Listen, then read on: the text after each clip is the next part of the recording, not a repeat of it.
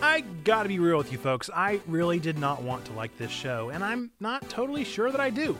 But for some, Mushoku Tensei was the #1 anime of 2021, and so I had to watch it to find out why.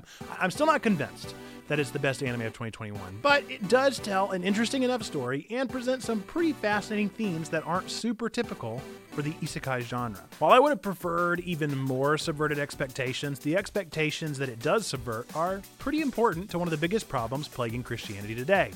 So, how could this lecherous anime have anything to do with that? Well, let's talk about it.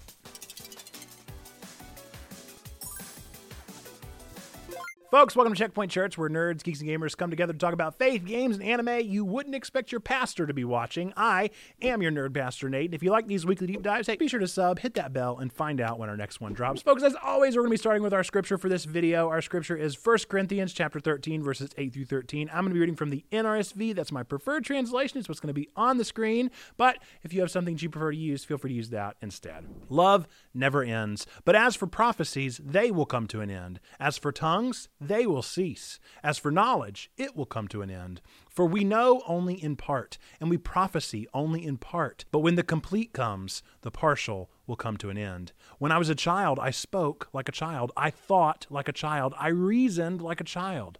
When I became an adult, I put an end to childish ways. For now we see in a mirror, dimly, but then we will see face to face. Now I know only in part, then I will know fully, even as I have been fully known. And now, faith, hope, and love abide, these three, and the greatest of these is love. So, for any of my non-weebs out there, or honestly, for the weebs that saw this and went, what exactly is going on with ReZero? Oh, sorry, that time I got reincarnated as a slime. I'm sorry, I meant Cautious here. Sorry, I meant The Rising of the Shield here. Oh, sorry, I meant Outbreak Company. Oh, sorry, I meant, didn't I say to make my abilities average in my next life? Oh, sorry, I meant, do you love your mom and her 2-hit multi-target attacks? Oh, I'm so sorry, I meant Konosuba. I meant, sorry, Mushoku Tensei. Do you get my point here? It's too many of these. What's going on with Mushoku Tensei? And what is going on with all of the literal onslaught of isekai that are stories exactly like this one? Well, under the already pretty niche genre of anime, which is a subgenre called isekai, which basically translates to otherworld, this is a plot line that is all too overdone and typically revolves around an individual who exists in one world, normally as a loser, and then gets killed or transported or locked into a world other than their own.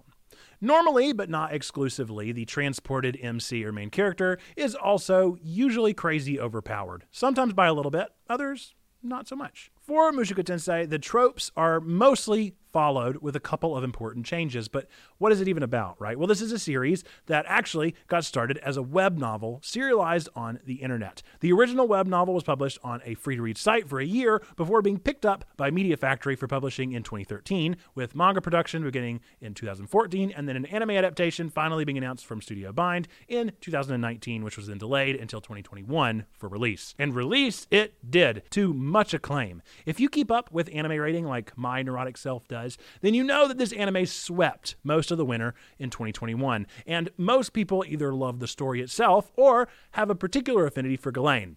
I have no guesses as to why. So what is it about this story that makes it so good? If there are so many other isekai and dozens of others being written and released by the season, why this story? Well, after the first few episodes, I didn't have an answer to that question. At the time of this writing, I've caught up to the reunion arc, and I can't say I still really get it, but I'm willing to take a stab at why people like this show so much. In order to understand the appeal of this show, as well as why I'm not necessarily digging it, we have to understand the plot itself. So our main character is a NEET who misses his own parents' funerals.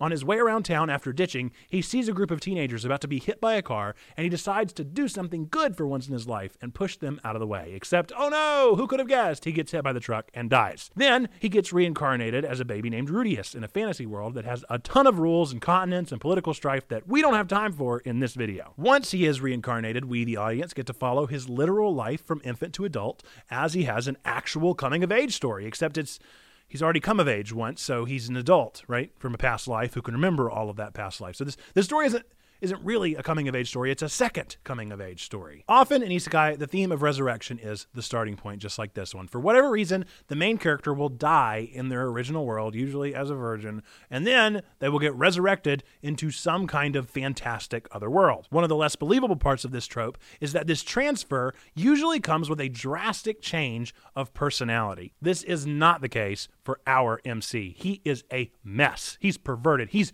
gross. He is still the same slob that he was in the other life. Another major trope in isekai is the OP trope, where the MC is incredibly overpowered in the fantasy world. Maybe this will be just from spam killing, like in Slime, or maybe it's just birthright. This is often a way for comedic isekai to kind of find a way around and let their character be invincible. Mushoku Tensei does not do it, or at least not really. Rudeus is innately gifted when it comes to magic, and his adult brain in an infant body is able to start comprehending magic books from an incredibly young age. But he's far from invincible. We've not been too scared for Rudeus up until the point that I'm at, but he's very much finite. He also has some otherworldly luck and protection, but it's not without its limits, and the show makes Rudeus actually work for things. And I think it's those two key differences that set the show apart and make it so well liked. Rudeus isn't a good person. He isn't even likable, but he's growing and evolving as a person and changing through the real consequences being placed upon him. Many isekai skip the whole second coming of age character development.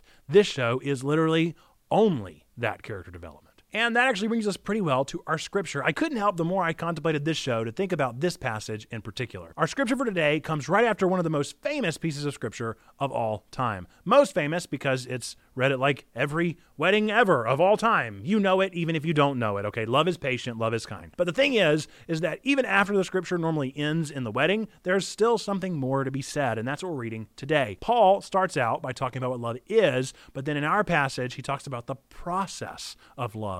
The evolution of love, as it were. He says, love never ends. Well, that's a weird thing to say. Is he doing his best Ewan McGregor, or what's going on here? Well, in order to understand what never ends, we have to understand what does end. So what ends? Well, prophecies come to an end. There's a prophecy, there's a fulfillment. A meet B. Tongues end. That means there's a message from someone, and it's then interpreted. A meet B. Knowledge ends. That means something is unknown, discovered, and then known. A, B, C. They all make sense. They all have an end. They all have a purpose. When those things come to an end, that's when what Paul calls the complete will arrive. What does that mean? Well, in Methodism, we might call it perfecting grace. You might call it oneness. You might call it heaven. Regardless, it's when logic, prophecy, tongues, words, all those things are made unnecessary and done with. Then Paul makes a metaphor or a simile. I took English for the books, okay, not for grammar. But this is something Paul doesn't really do that often. He's not the parable guy like Jesus or the revelatory guy like John. But here, Paul is explaining how love comes to fruition in the same way as we grow up. We start out as children, whether it be spiritually, literally, metaphorically, and we think and reason and speak like children do. But when it comes to being an adult, we don't just evolve, but some things have to come to an end. And in the end, according to Paul, only three things are going to remain: faith, hope, and love will be the greatest of these. So what's going on here? What are we looking at? What is Paul talking about? Well, it goes back to the idea of marriage, really. That's probably one of the most popular and well-known forms of love, right? For some, they get love wrong. They assume that love is a thing that you reach and achieve. Like dating is this process where you go from like to love, and once the ding goes off on the like toaster, boom, you should get married. The truth is that love never ends. It's always evolving and changing and shifting, even beyond our human lives and understanding. You never stop loving or learning about how to love deeper and wider. There is no parameter or quota or you must have this much love to enter heaven sign. Love is a process that literally has no other end. It will only be fully known when we are fully known in the full connection of our relationship with Jesus that we may not even get to experience on this side of glory. But as Christians, we're super guilty of stopping at a certain point with our love. We reach a point where our love goes into deficit, don't we? Where love really can't go beyond that point. Maybe it's a people that we can't love. Maybe it's a vice that we can't get past. Maybe it's a passion that stops us in our tracks. Regardless, it's something that compels us to try and stop the limitless reach of love. And it's childlike. But it's here where the second coming of age in Mushoku Tensei offers up some clarity. Whether you first experienced the love of Jesus Christ at birth, at church camp, in college, or on your second marriage, no matter when or where, that moment sparks a second coming of age for you. You aren't literally turned into a baby, but you are born again into a second life of growth. That's where we get confused. You aren't done once you say that you love Jesus and accept him. You're literally just getting started. You're still the same you. You still have the personality. You may even still have the same vices and the problems, the bumps and the bruises. That's normal. If you're expecting some magical transformative process, I can't promise that for you. For most of us, when we accept Jesus, that simply means the start of an infant faith that has a lot of growing up to do. It's okay that Rudius sucks. It's okay to not like him at the beginning. It's okay that he still has some growing up to do. What makes the difference is that he's trying. He's driven towards betterment. It's our 3 rules, right? Do good, do no harm, and then strive to grow.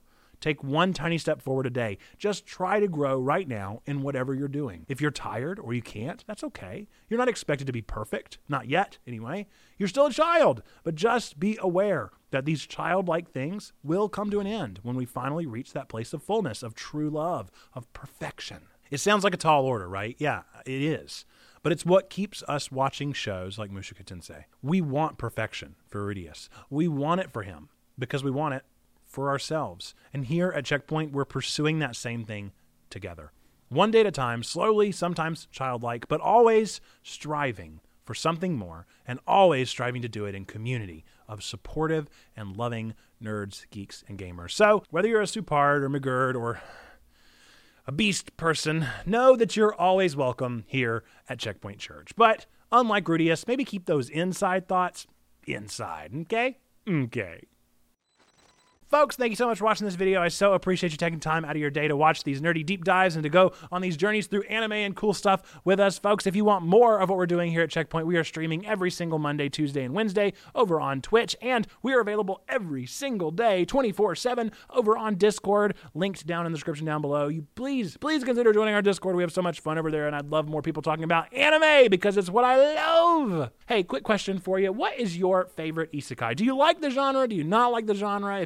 Either way, do you have a favorite? I would say that, I don't know. I mean, I guess if you consider Sword Art an isekai, I guess that would be my favorite.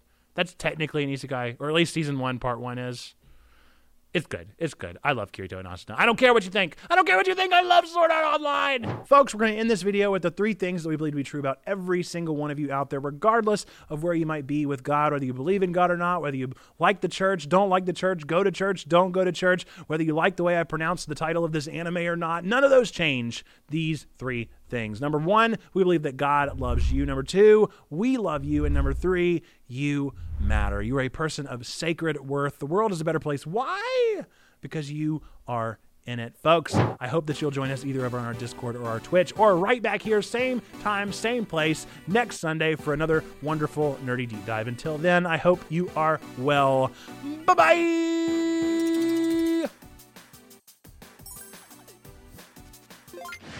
That didn't work. That didn't work. That didn't work. That didn't work. Oh no. Oh no. Give him the ball. Give him the ball. Give him the ball. Oh, okay. Insta kill. Look at me.